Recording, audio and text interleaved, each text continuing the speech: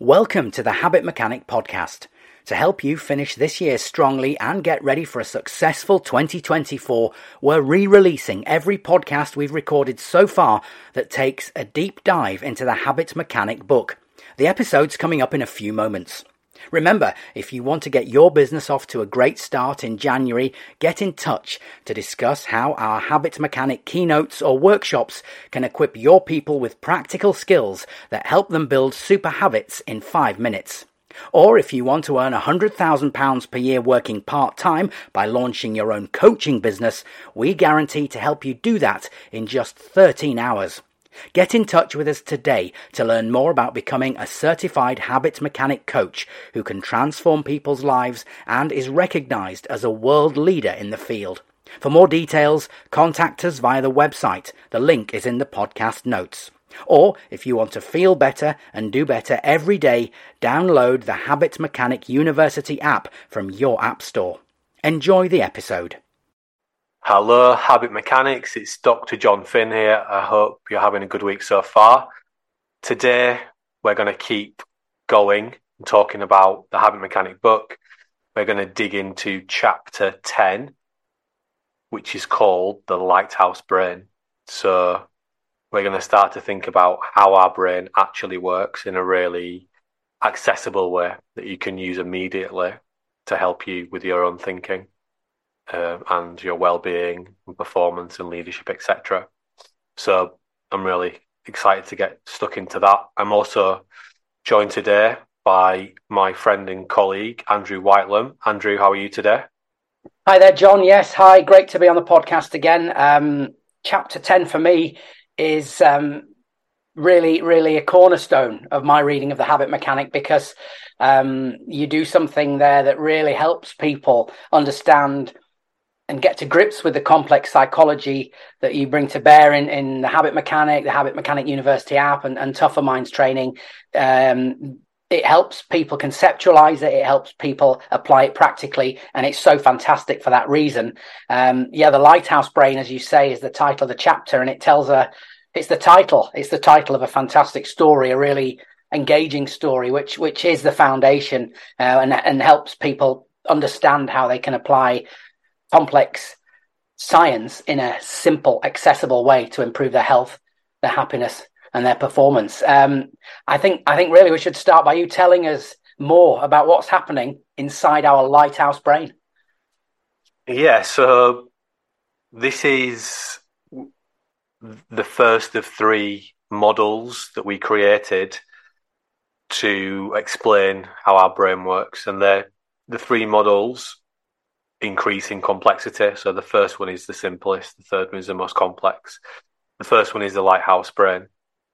So this is us trying to take what the science tells us about how our brain actually works and turn that into a really accessible story. So we say, imagine that you have a lighthouse in your brain and there are 2 characters living in and running the lighthouse. The first character is called Hugh. That stands for horribly unhelpful emotions. Hugh is running the beam of light that is emitted from the lighthouse. And its job is to use that beam of light to scan the past, the present, and the future for potential threats and problems. That's its main job. And when there are no threats and problems on the horizon, either old memories, things that might go wrong or happen in the future, or no problems right now in the present, its next instinct is to look for fun, fast, rewarding things to do. So that's Hugh. The second character we call Wilhelmina Power or Willpower. You can decide which one it is for you. And we imagine that Wilhelmina Power lives in the lighthouse's training room. It spends its time in there learning and equipping itself to help you to be at your best. And when Hugh notices a problem, and again, it could be from the past, the present, or the future, that it thinks is threatening, it calls up to Wilhelmina Power and makes it aware. That's like when you get a conscious thought about a worry or a problem into your prefrontal cortex. And if your brain's working well, Wilhelmina power will then go down to the lighthouse room, and it will help Hugh to manage the problem, either by calming it down and getting its attention back onto something that's more helpful for you, or by helping it to practically deal with the problem and overcome it. And if you get Hugh and Wilhelmina power working together, then that's going to make it really easy for you to build more and more helpful habits. So that's the simplest way that we explain how our brain works, and they're the two main characters. Yeah, and what I think so helpful about this is as I say, the personification of these phenomena that happen in our brains. You've created characters and people. If you look in the Habit Mechanic book, around about page 100, you'll see illustrations of Hugh, horribly unhelpful emotions, and a character with WP on their chest, willpower or Wilhelmina power. As John says, you can choose. But really, I think this personification is so helpful to understand the relationship between these two things, these two phenomena, John. I'd like to delve into a little bit about each of them. The illustration for Hugh, horribly unhelpful emotions, is an ape-like creature, and I understand that the basis of this analysis, this insight, is drawing on a lot of psychology and a lot of brain science that's gone before that you've looked at and adapted and implemented. Yeah, so before we created the Lighthouse Brain, actually, we created the APE acronym. So the APE acronym is about the limbic regions of our brain, which drive most of what we think and do. It's driving that 98% to sometimes 100% of what we're thinking and doing. And, these are ancient survival centers that have been around for a long time. And we are great apes, that's our lineage. So that's where the ape connection comes from. The difference with Homo sapiens, our, I suppose, branch of apes, is that we developed a much bigger prefrontal cortex, and therefore have much more powerful conscious thinking centers and problem solving centers. But the APE acronym stands for Life Perceived Energy, which we'll talk about in later chapters. But yeah, the visual there, Andrew, also is a bit like a teddy bear as well, isn't it? So it's an ape-like teddy bear. So it's designed to trigger the idea that although if we don't really understand you, it can be quite troublesome, actually, it can also become a really powerful asset for us as well. And we shouldn't think about fighting Hugh. We should think about embracing it and calming it down first and foremost, and recognizing that when it's pushing these thoughts into our conscious brain, often unwanted and unhelpful thoughts, it's just doing its job ultimately. That's what it's designed to do. So yeah, the limbic region of the brain, of course, Paul MacLean's the True 9 brain model was the first model to really help us to get some sense of understanding of what he called the monkey brain.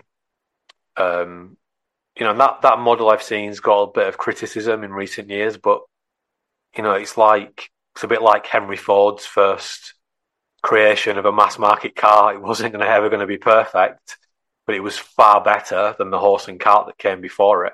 And that's what the True 9 brain model did for us.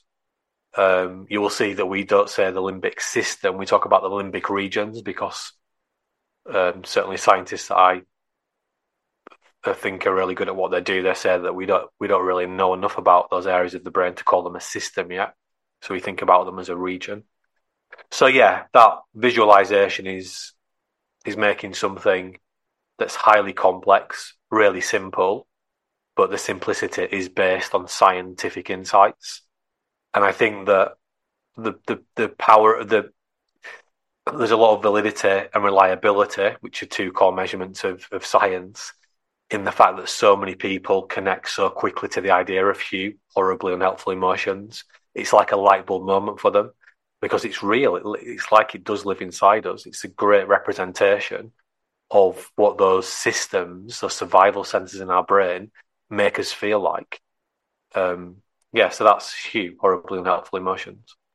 And this idea that Hugh is on alert for problems, worries, and threats. Again, I think people will identify with that very much. So it is a fantastic tool already that the chapter gives you just to recognise that in yourself, and this personification, as I say, for me, just makes it so much more accessible and easy to understand. So the other character then is Willpower, or Wilhelmina Power. That's depicted in a, shall we say, superhero style form with a WP on the chest where the Superman S might have gone, and Willpower can solve problems created by Hugh. Is that a fair way to characterize it, John?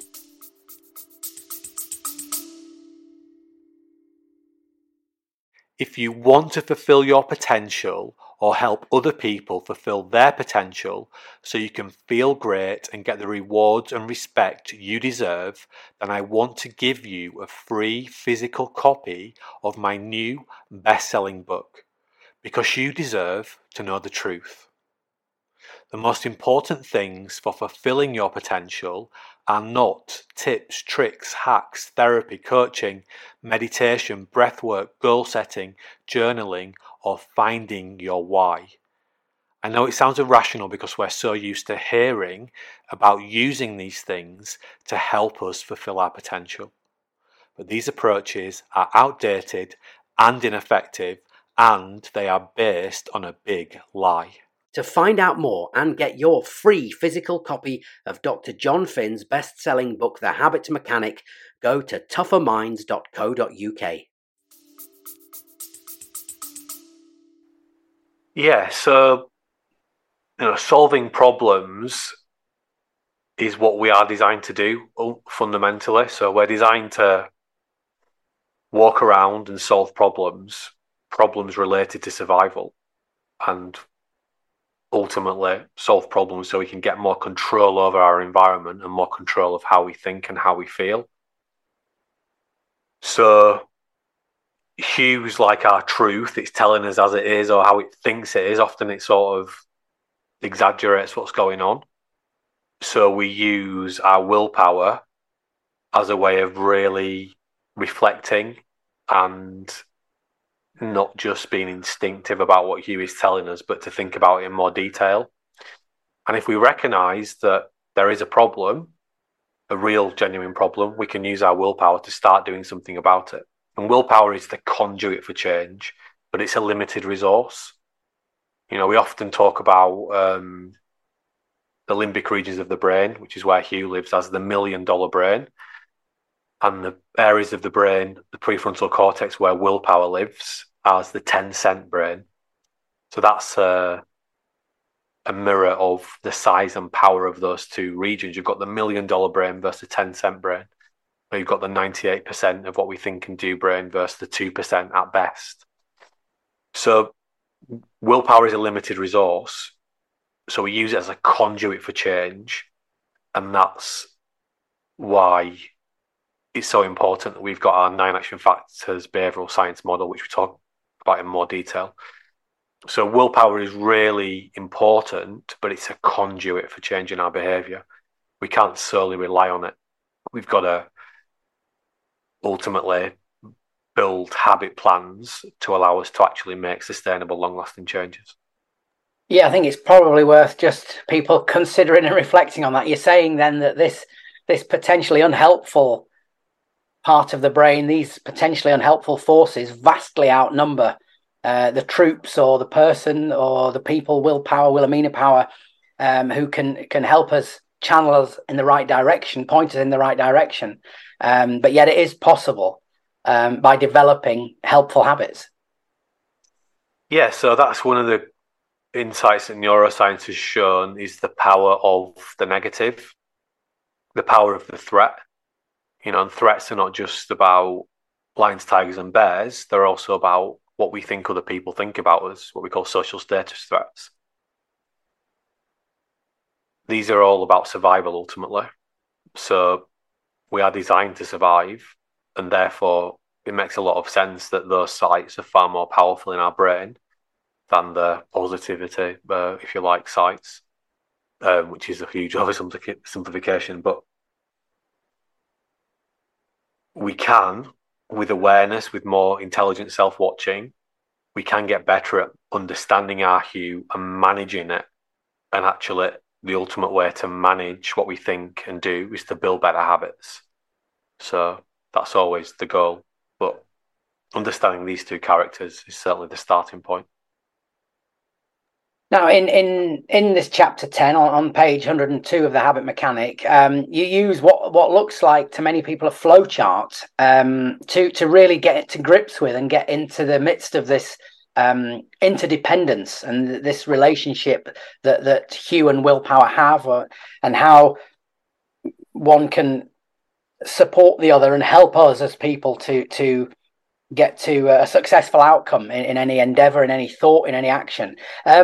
It's quite complex to describe it in words, and people would probably be better off looking at the diagram, and that gives you a fantastic overview and really brings it to light for you. But just let's talk about it briefly if we can, John. You call it the willpower mentoring process, and as I say, you're describing how a person's willpower can respond when hue identifies a threat or a worry. Just as I say, if you could just give us a brief overview of that process, I think it will be really, really instructive for people. Yeah, and what I'm also delighted to say, Andrew, as I was just checking before, is that the willpower mentoring process diagram has made it into the Korean version of the book.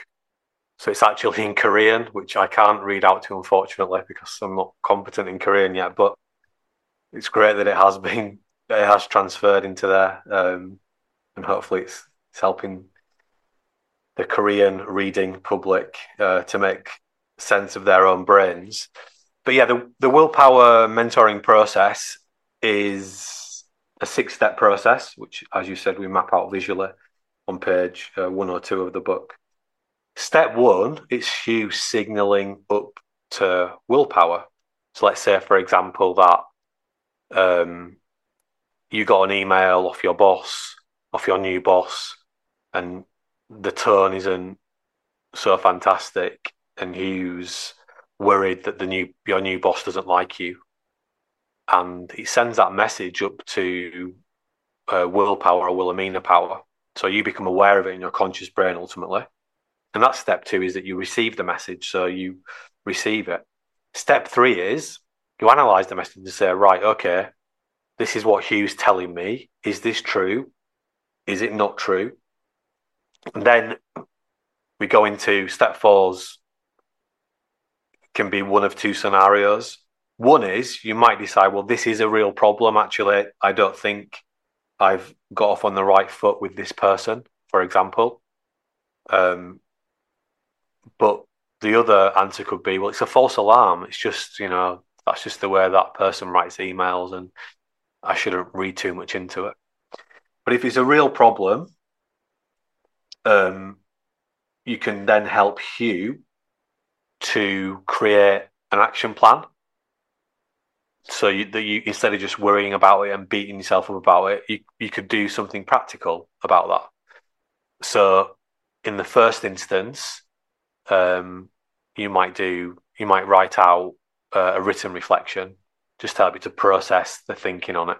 For example, if it's a false alarm, then you might help to calm Hugh down and to, in a very subconscious way, re-educate Hugh so that when it sees similar signals in the future, it doesn't interpret them as negatively. And then if you go down either of those pathways, ultimately you're going to create more wires for dealing with the problem in a more efficient and effective way. Or in other words, you're going to create more neurons in your brain connected to what I'd call implicit emotional regulation, which is connected to the most complex brain model that we've got, which we'll talk about in due course. But yeah, there's a step-by-step process that we can use to navigate and guide the relationship between these 2 core characters. And in different sections of the book, we go back to that process so that you can see it illustrated in real time. Yeah, so, sorry, John. I was just going to say, so it's not about just having an idea and a story. We want to show you the practical steps that you can use in order to help you to do better for yourself, but also if you want to help others as well. Yeah, sorry, John. I was just about to say, I think when you see this mapped out, you see yourself in it in many times of your life and times in any given day. But what you also immediately start to think about just naturally is, well, these are stages I'm passing through. I can see how I might be able to do better and feel better every day. Of course, the habit mechanic goes into massive amount of detail and offers a massive amount of practical advice and guidance about how we can really double down on this insight and apply it and use it with a lot more besides. But I just think that flow chart, as we're calling it, of what's happening in your brain is so useful and helpful and again a practical insight. And it cements this idea of two characters working interdependently and helping each other. As you say, John, when willpower works, it calms Hugh down and almost educates Hugh. And you highlight in the book how this can lead to a range of really helpful outcomes for anyone. A better diet, better exercise and sleep habits, better stress management, less time beating yourself up or dwelling on the unhelpful, improving your confidence, becoming more productive and creative, performing well under pressure, and improving your leadership and management. All these things that are so important for us in the modern world and so sought after by many people. If we could just drill into a couple of those examples and understand how the insights we've just talked about might help this. How, for instance, might that insight help us start to develop better sleep habits? Yeah, so the relationship between Hugh and willpower is the epicenter of everything that's good and bad in your life. If you've got a good relationship between those two characters, it's going to be much easier to be healthier, happier at your best. If you've got a bad relationship, it's going to be much more difficult, if not impossible. So the starting point for all of these areas, including good sleep, good diet, good exercise, is good or better, in simple terms, self-awareness, or what we call habit mechanic intelligence. So if my willpower is working better, I'm going to be better able to understand how well I am looking after myself in terms of what I put into my body, my diet, how well I'm resting, my sleep, how well I'm exercising. And just by using our prefrontal cortex more and noticing the patterns of Hugh's behavior, it will become apparent, wait a minute, that food is not helping me to be at my best. It makes me feel sluggish and groggy. I'm trying to do work first thing in the morning, but my brain's not stimulated. I need to do some exercise before I start work. Or I'm always tired first thing. That's probably because I'm not getting enough sleep at night time. So having that level of self-awareness is going to be driven by a good, healthy relationship between willpower and Hugh. And then if you recognize there's a problem, you can start using what we call the DESWAP tool, which is a diet, exercise, sleep, self-watch, and plan tool, which we talk about in chapter 19 of the book. And then you can build a habit building plan. And the example habit building plan for that is in chapter 20 of the book, to build a better habit in that area. So that's how we would use that relationship to help us to start building better sleep, diet, and exercise habits. Yeah, that's fascinating. Just picking out another one from the list I just cited. You say you could be a better leader if you can bring your willpower to bear against these horribly unhelpful emotions that you're Hugh. Why might you be a poor leader if Hugh was running rampant, as it were? Yeah, because you're going to get sucked into really unhelpful behaviors. So first of all, you might not be looking after yourself very well. If Hugh's just focused on worrying about problems and then giving into short-term gratifications, you might not be managing your stress then particularly well. That might mean you become a bad role model. It might mean you're short-tempered with people. It means that you're not going to be able to have the strategic, the parts of your brain working well that you need for strategy, so that you can be that cultural architect that your team needs. Also, it means that you're not going to have the capacity to have constructive relationships with your team members, the relationships where you show that you trust them and that you help and guide them to build better habits. If you're not able to do that for yourself, and we have a lot of tools in section 4 of the book, which spans from chapters, I think, 28 through to chapter 35, that show you how to build better habits across all different facets of leadership. Also show you how to build better team habits. Yeah, and I mean, also on the list, stress management. So we really unpack that in chapter 21 and chapter 22. Robust levels of confidence. We unpack how to build better relationships between Hugh and willpower in chapter 23. Focus, productivity, etc. Doing high impact work. We unpack that in chapter 25. Performing under pressure. We unpack that in chapter 24. So we show you how to build better relationship between your Hugh and willpower across all those areas, in a step-by-step way. And we don't just give you the skills and the tools, we show you how to actually build better habits in those areas as well, for yourself and for others. Yeah, and of course, we would encourage everyone to get a copy of the Habit Mechanic book.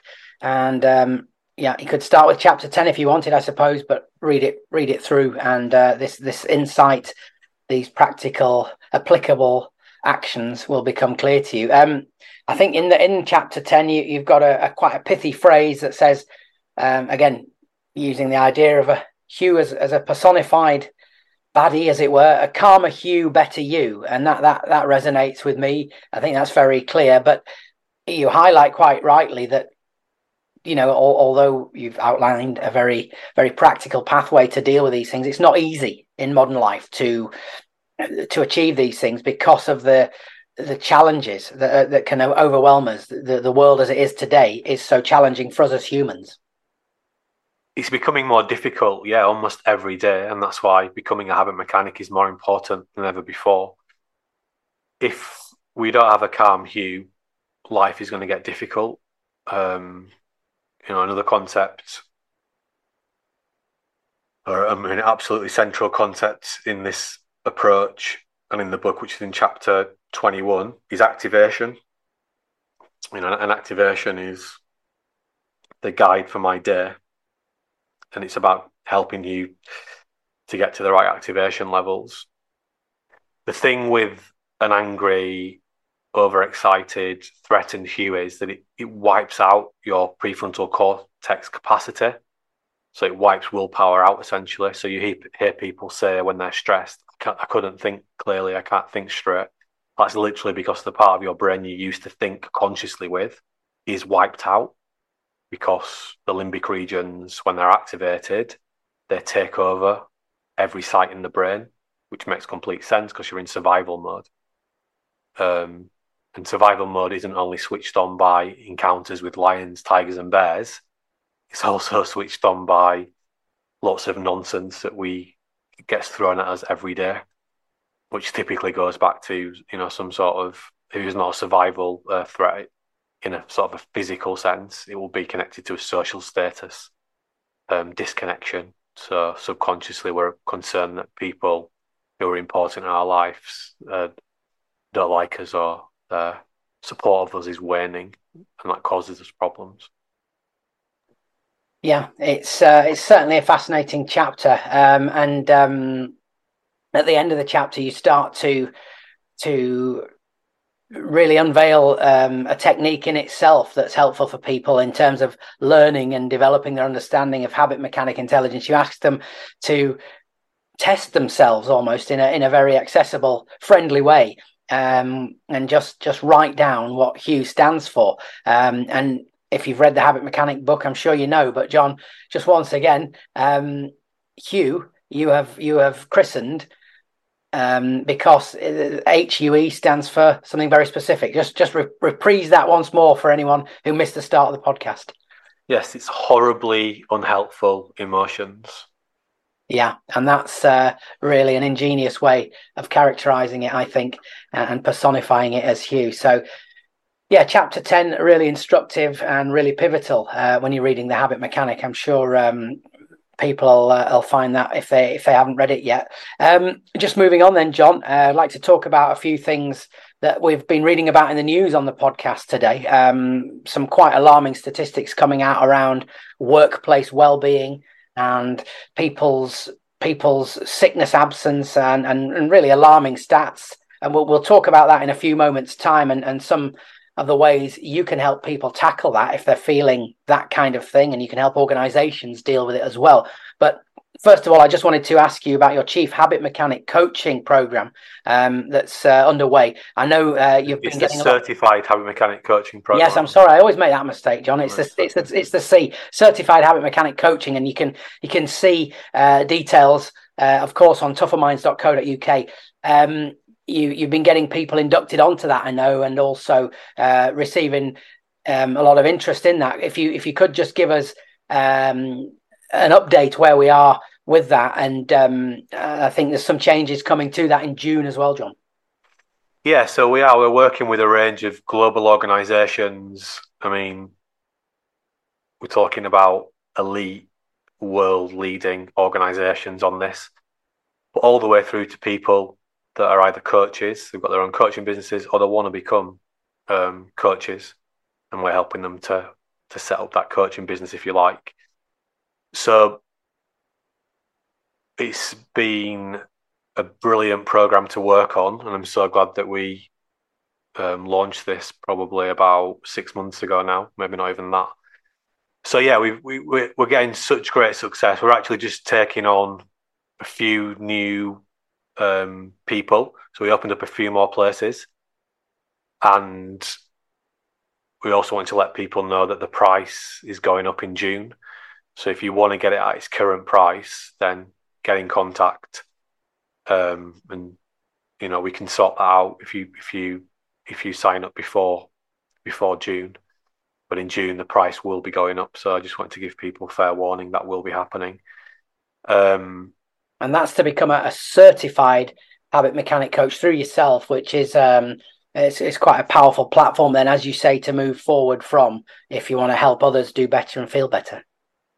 Yes, exactly. So we know that traditional coaching, it just doesn't cut it anymore.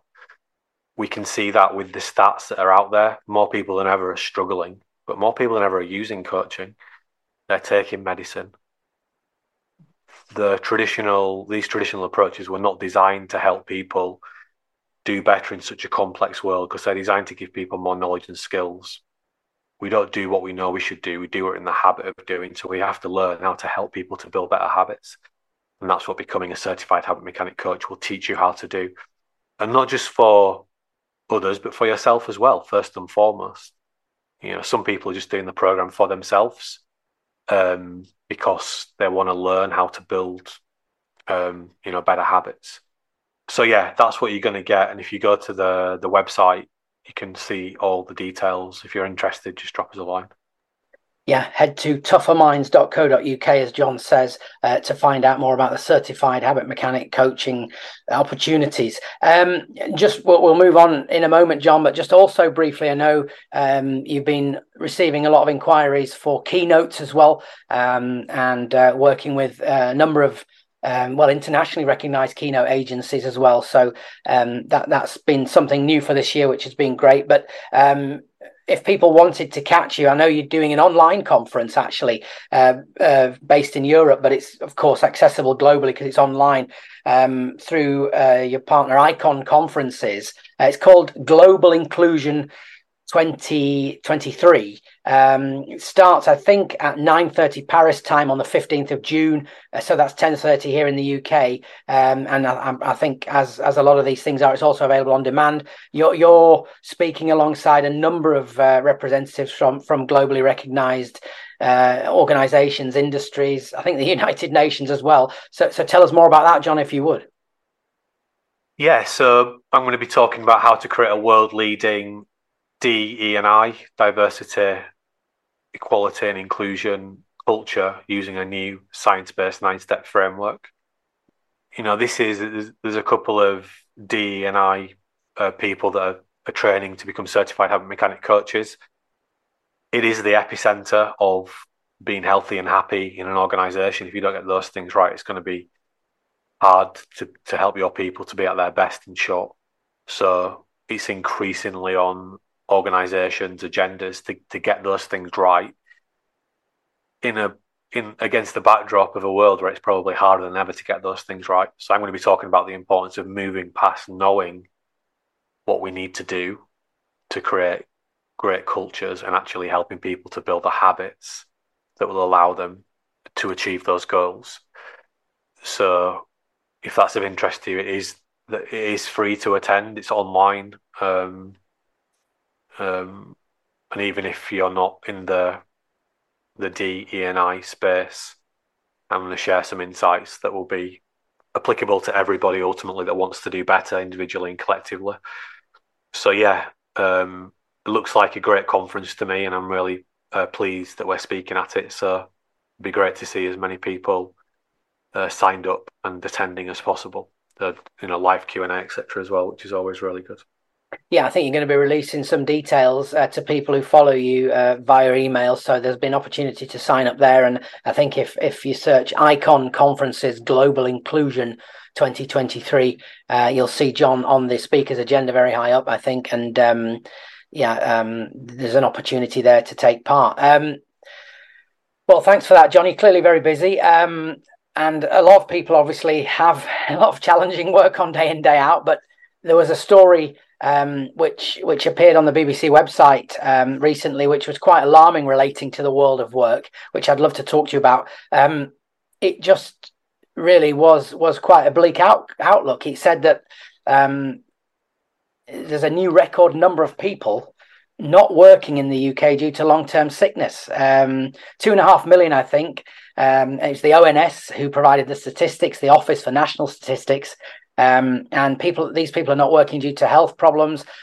The blame, I think, principally was an increase in mental health issues, and exacerbated by home working and, of course, the COVID pandemic, as we know, many of us will recognise. And the government is really making it its business to get people back to work. But you, I know, have very well developed opinions on how people can feel better and do better every day, how organizations can help their people feel better and do better. And I know part of the approach is through the Habit Mechanic University app.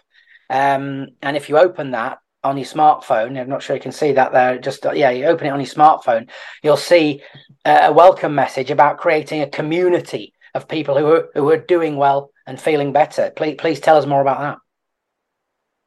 Yeah, so we've created the app and the book to make the tried and tested tools we've created over the past 20 years accessible to everybody. And we completely understand that if there is a community of people helping each other, we call that, it activates a few of the 9 action factors: community knowledge and skills, social influence.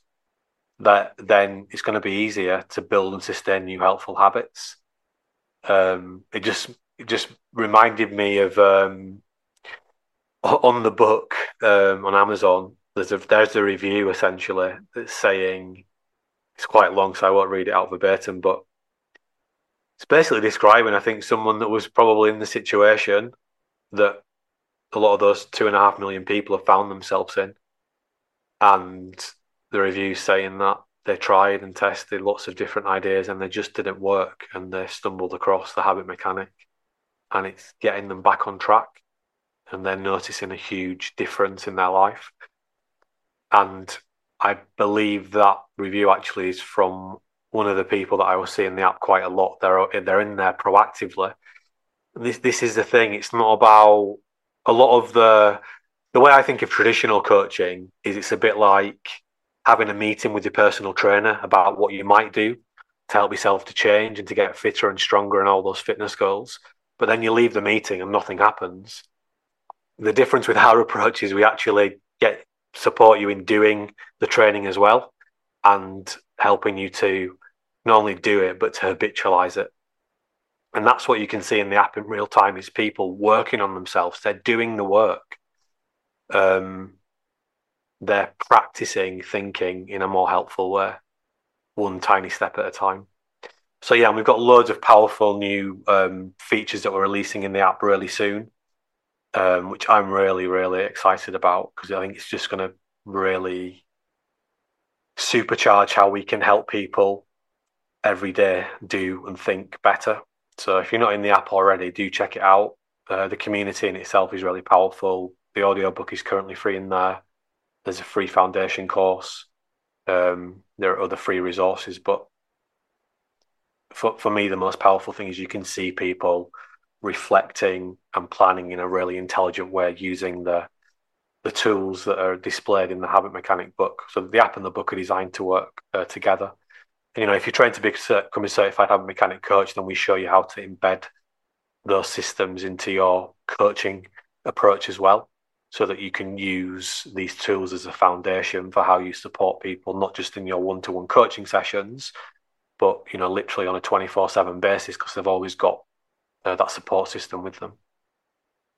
Yeah, this news story about a record number of people feeling bad and not doing well, in it, to paraphrase, and not being in work most significantly, connects with this so clearly for me. I think it's important perhaps to get people just to think. I know something I've thought about since working alongside you, that there is an economic cost, the massive economic cost to this inactivity, this people not being in work, and leaving aside any sort of political or ideological arguments, by making some quite straightforward interventions that you help people with. People can do so much better. I think it's so important to stress that. Yeah, we're not fixed. We can change, but the challenge is most of the advice out there is just tidbits from people that are not ultimately experts in these fields. They haven't gone to the depth that we've gone to into the research, and they haven't spent the time that we've spent testing and refining the training programs that we've developed over the past 20 years, that we've only released into the public domain through the app and the book after we were really compelled that they, as self-help tools, had a fantastic chance of empowering people to be healthy, happier, and at their best more often. So, as you might imagine, I work with people every day that are really, really struggling and think that there's no way back, but there is. And if you actually understand how your brain works, and the fact that most of what it's doing most of the time is automatic, subconscious, mindless, and that you get some tools to build better habits, hence you become a habit mechanic, then you can feel better and do better and live a more fulfilling life. And that's, we don't want to see anyone that's really, really struggling. So yeah, I think that it doesn't have to be this way ultimately. We can do much better. I know awareness of mental health has been rising on people's agendas, but I think now we need to move past knowing it's important and actually help people to do better. And the traditional ways that we've been taught to help people to do better in the mental health space are just not very effective. They're not designed to help people to change their behavior. They're designed to help people to know more stuff. That doesn't change your behavior. And in fact, it becomes problematic because it becomes disempowering, because you think, well, I know what I should be doing, but I can't do it. Therefore, there must be a problem with me. Well, I'd say there's not a problem with you. There's a problem with the advice that you've been given. It's not good enough. And just pick up a copy of the Habit Mechanic, get into the app, and just start your journey. You can do it literally for pounds. So that's my mission, is to make it as easy as possible for people to be at their best, but using insights from really robust science. So it's there. It's in the Habit Mechanic. I mean, we're talking about chapter 10 today. think there are 38 chapters in the book. We're just starting. This literally is a manual for life, and it's a toolkit for success, and the app is just going to supercharge that. So yeah, it's a sad situation. I think, unfortunately, I've been predicting this. It's going to get worse, and I think it has got worse since the last figures were released, possibly around November time. And I don't see it getting any better unless we actually start helping people to change their behaviour. Yeah, there's a line in one of the reports I was reading, that says, it just says almost in passing that employers are required by law to safeguard the health and safety of their employees. I guess you would say, whether it should be the law or not, they should all recognise that this area of our behaviour, our this way we are, way we think, and way we operate should be as widely recognised as that, so we can address it. Yeah, and to give credit to some of the outstanding leaders I've worked with over the years, C-suite type people or directors, that's on many occasions what they've framed our support under. They've said this is the most important health and safety support we can give our people, because it was the conduit for everything else good that was going to happen. And hopefully more senior leaders, they're going to understand that and actually help their people think more effectively in the first instance, which not think more effectively in terms of them saying people are there's something wrong with the way people are thinking. I just mean that, think in a more helpful way for our health, our happiness and our performance, because it's so easy to get bogged down in our thinking and for our hue to dominate the conversation. It doesn't have to be like that.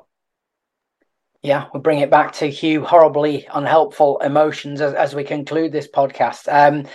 Well, I'd like to thank everybody for listening. It's been great to talk to you again, John, about this and chapter 10 of the Habit Mechanic book. We're going to go on, of course, to talk about more chapters in due course, and you can perhaps give us a brief hint about exactly what in a moment. But please don't forget to like, subscribe, and reshare this podcast if you find it interesting. Please pass it on to a friend, and we hope that they too will be interested in the Habit Mechanic book if they haven't read it yet. And of course, please do leave us a 5-star review wherever you get your podcast. So thanks again for listening.